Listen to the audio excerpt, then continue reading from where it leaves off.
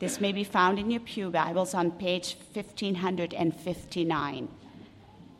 Mark 5, starting at verse 21 to the end of the chapter.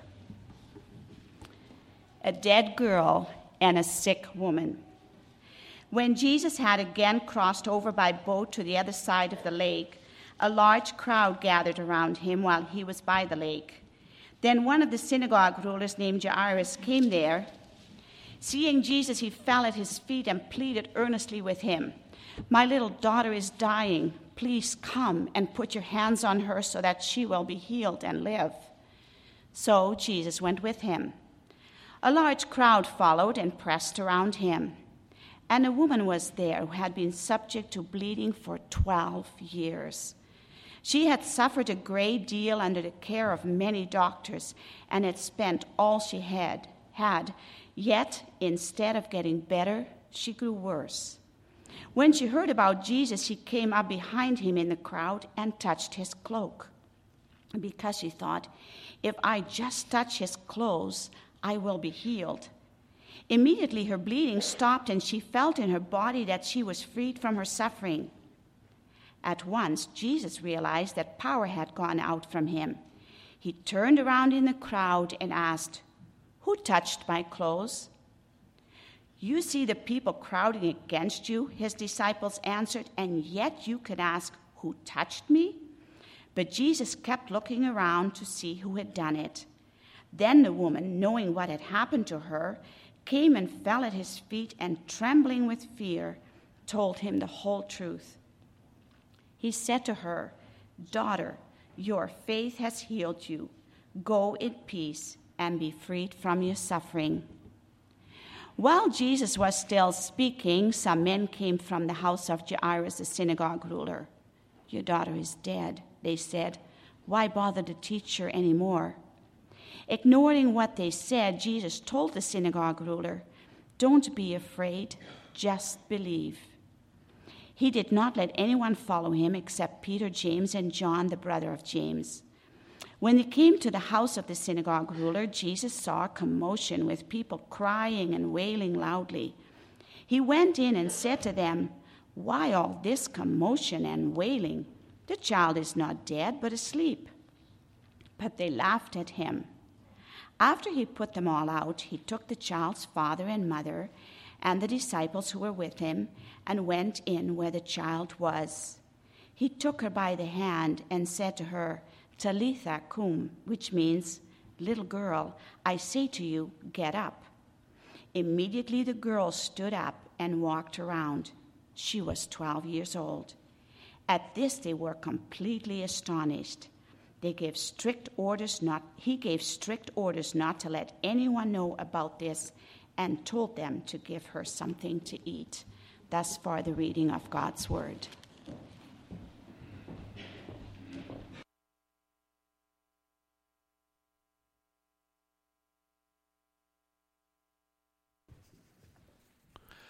Just before we get started, I thought what we might do is I'm just going to give the sermon, and after that I will tell you something about Kenya, and it's all kind of connected. And if we cannot get the do you think we might be able to get the music up next time? Okay, that's great. I was going to suggest an alternate song, but then we will do that. So, brothers and sisters in Bethel, I am happy to be here, and today I will preach on the text that we've read, and then also tell you something about the work in Kenya that the Northern Alberta Diaconal Conference through the Kenya Committee has been doing. And so we heard about two women. One at the beginning of life, full of promise, loved by her family, but struck by illness and then death. And the other woman, frail, suffering from a debilitating illness, and at her wit's end. Mark tells the stories, as you noticed, Mark tells the stories sort of sandwiched. The story of Jairus is sandwiched in between, the story of the of the woman who touched Jesus is sandwiched in between the story of the synagogue ruler, his daughter. And Mark does that once in a while. And how are they related? Both stories are about faith and about women who are beyond the help of doctors. The Gospel of Mark is so readable. Quite a few years ago, an actor in Edmonton recited the whole Gospel from memory, as if it was a play, and it moves right along. I was just totally fascinated. And it's a good Gospel to read for family devotions. And today then we deal with the story of the woman who touched Jesus' cloak. Pandemonium reigns. Jesus, the fascinating new rabbi who can heal people, has come to Galilee.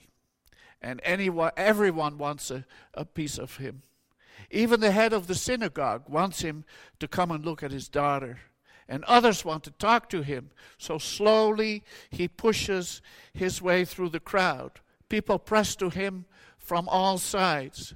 For some strange reason, when I was going over this sermon last night, I had to think a little bit of Mayor Rob Ford pressing out of his office. It was like that. People were all around. That's where the comparison ends, by the way. And so, as we follow Jesus through the Galilee in the opening chapters, we find him healing the sick, teaching, telling parables, and restoring outcasts. This is the message of the kingdom. The kingdom is what's happening around Jesus right then and there.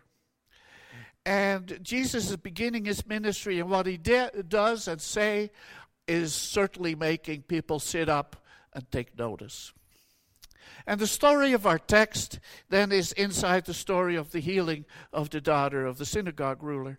And while we are told the name and the lofty position of the synagogue ruler, Jairus, we know little of the woman of our text. We don't know her name or whether she has a husband or a family.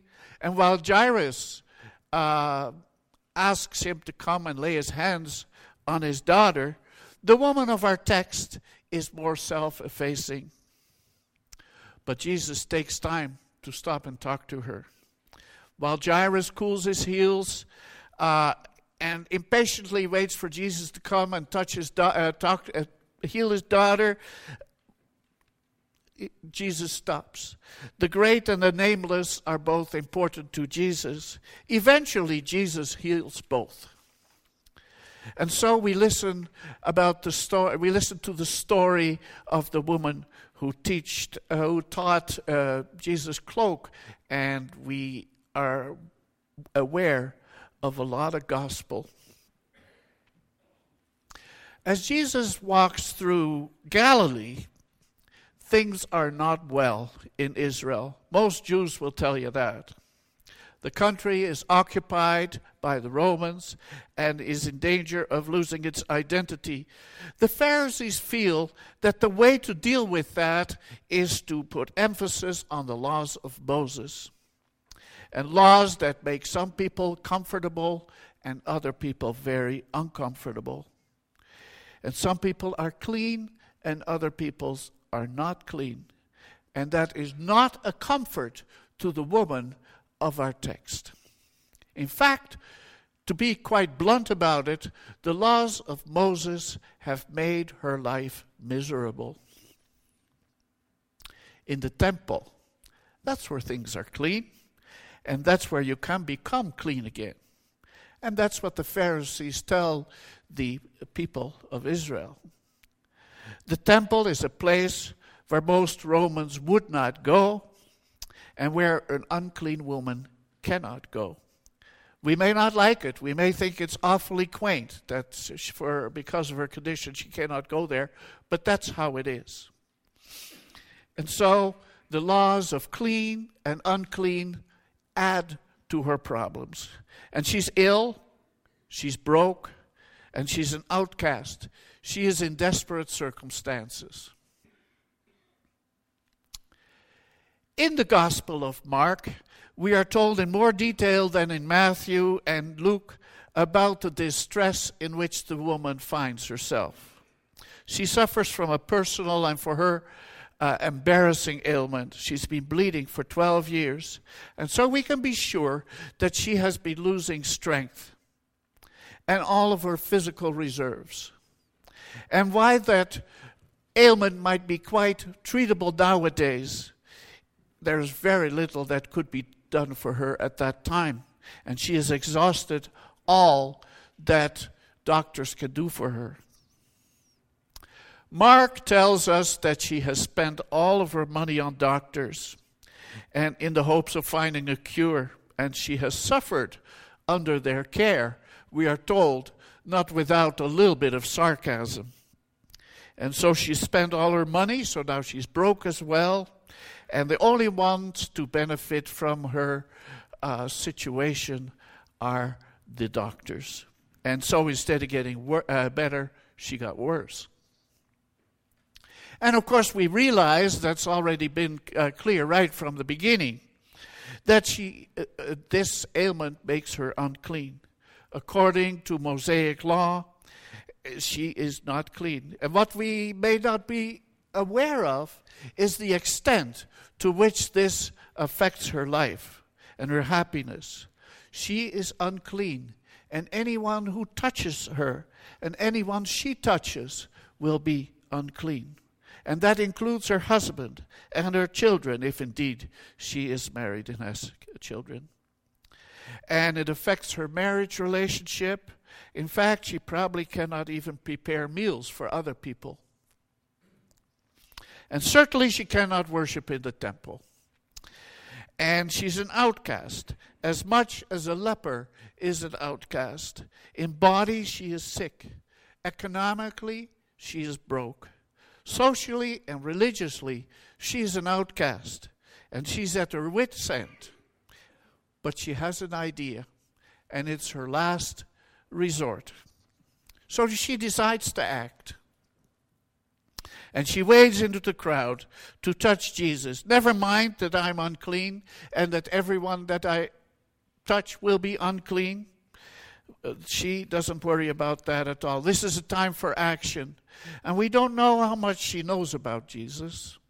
She may have heard about his miracles, his parables, or about the way he reaches out to the outcast and the poor and the ill. Or perhaps she just knows that he's famous. It wasn't uncommon to touch a person like that. And so she leaves the house and she goes out to try and touch him in the crowd. And so she reaches out to Jesus. Her faith is rewarded because immediately she feels a change in her body. And she knows she's healed. Instead of making Jesus unclean, he has made her clean. And so now she feels in a way that she's whole again. And now all she would like to do is to go to the temple to see the priest who will declare her clean, and she hopes that that will be the end of the story. But that's not how the event unfolds at all. Most people are touching Jesus in the press of the crowd, but amazingly, he senses that a healing power has gone out from him. And when Jesus asks about it, the disciples are astonished, even a little sarcastic. What do you mean someone has touched you? Look at the crowd. People are touching you all the time. But Jesus persists. And the woman comes forward. And this is the last thing that she wants to happen. It's clear that Jesus wants to make sure that the woman knows who has healed her. She must know that it was not just the teaching of some teacher, the touching of some teacher that has made her whole. No, she must know that now she is in touch with the Lord of life.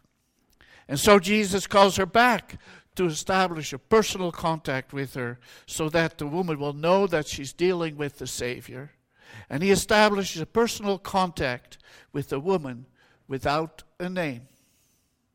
to tell her he is the Messiah that has come to save Israel. Once that is clear, Jesus speaks to her in a kind and encouraging way. Daughter, your faith has healed you. Go in peace and be freed from your suffering. So this daughter in Israel regains her health, her life, and her place in the community. She can kiss her kids and her husband. She can cook a meal, if she wants to, and go to the temple or synagogue to pray. In 5 short verses, we read a gospel story, a story of restoration. And as the woman leaves the crowd, we see that she is healed and that she is cleansed. The woman's whole life, this is what I'm focusing on today, that her whole life is made better again. She feels better, she can worship, touch people, touch food, she can be part of the community. Jesus heals the whole person. Healing and cleansing are 2 themes in the Gospel of Mark. In the first chapter already, we see a man healed because Jesus throws an evil spirit out of him. And in Mark 4, we see a man chained hand and foot in a cemetery, and he's healed when Jesus throws his evil spirits out into a herd of pigs. For those of you like me who love farm animals, this is sometimes a little discouraging. The sister is also cleansed. These 2 things are related, of course, especially in Israel at the time of Jesus, but there's a lot of gospel in how it happened. Cleansing is being made clean in the laws, in the eyes of the laws of Moses. Jesus is saying loud and clear, this is a new situation. The old is gone. The new is here. And I am what's new. Don't put new wine in old wineskins. I've come to take the place of the temple. Behold, I make all things new. I am the new temple, the new covenant. Everything in Mark says new times are coming. Not surprising if we think about it, in the Gospel of John, chapter 4, the message to the woman at the well is exactly the same. Gentiles will worship where they are, where they live. They will not be unclean. In Jesus, all will be included, and all will be clean. Matthew confirms this when he says, I tell you that one greater than the temple is here. So, as we think about this, the words of Jesus all of a sudden just hit home to us. Destroy this temple, and in 3 days I will raise it up. This new temple, Jesus, includes people and does not exclude them. In Ephesians we read, now in Christ Jesus, you who were once far away have been brought near through the blood of Christ. He has destroyed the barrier, the dividing wall of hostility. Jesus can make us clean, all of us. And he invites all of us to be part of a new humanity, the new kingdom. It's here, now.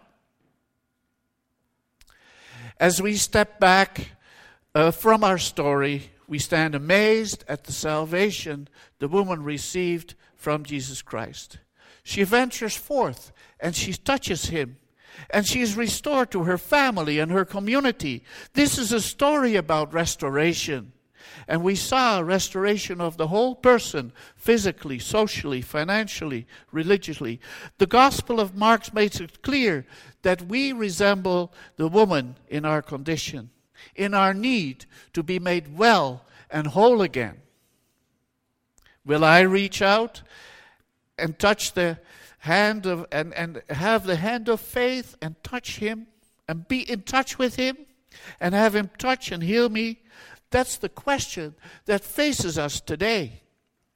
And when we have received healing, will we tell others? We have heard the gospel today. Jesus Christ came to heal and to cleanse, Jew and Gentile, woman and man, rich and poor, just as we heard in the song. This is a gospel that we cannot withhold from others, and that is the Great Commission. Let us not hide Christ's light, but show it to others, for the Messiah has come and walked among us, so close that we can touch him, and he touches us.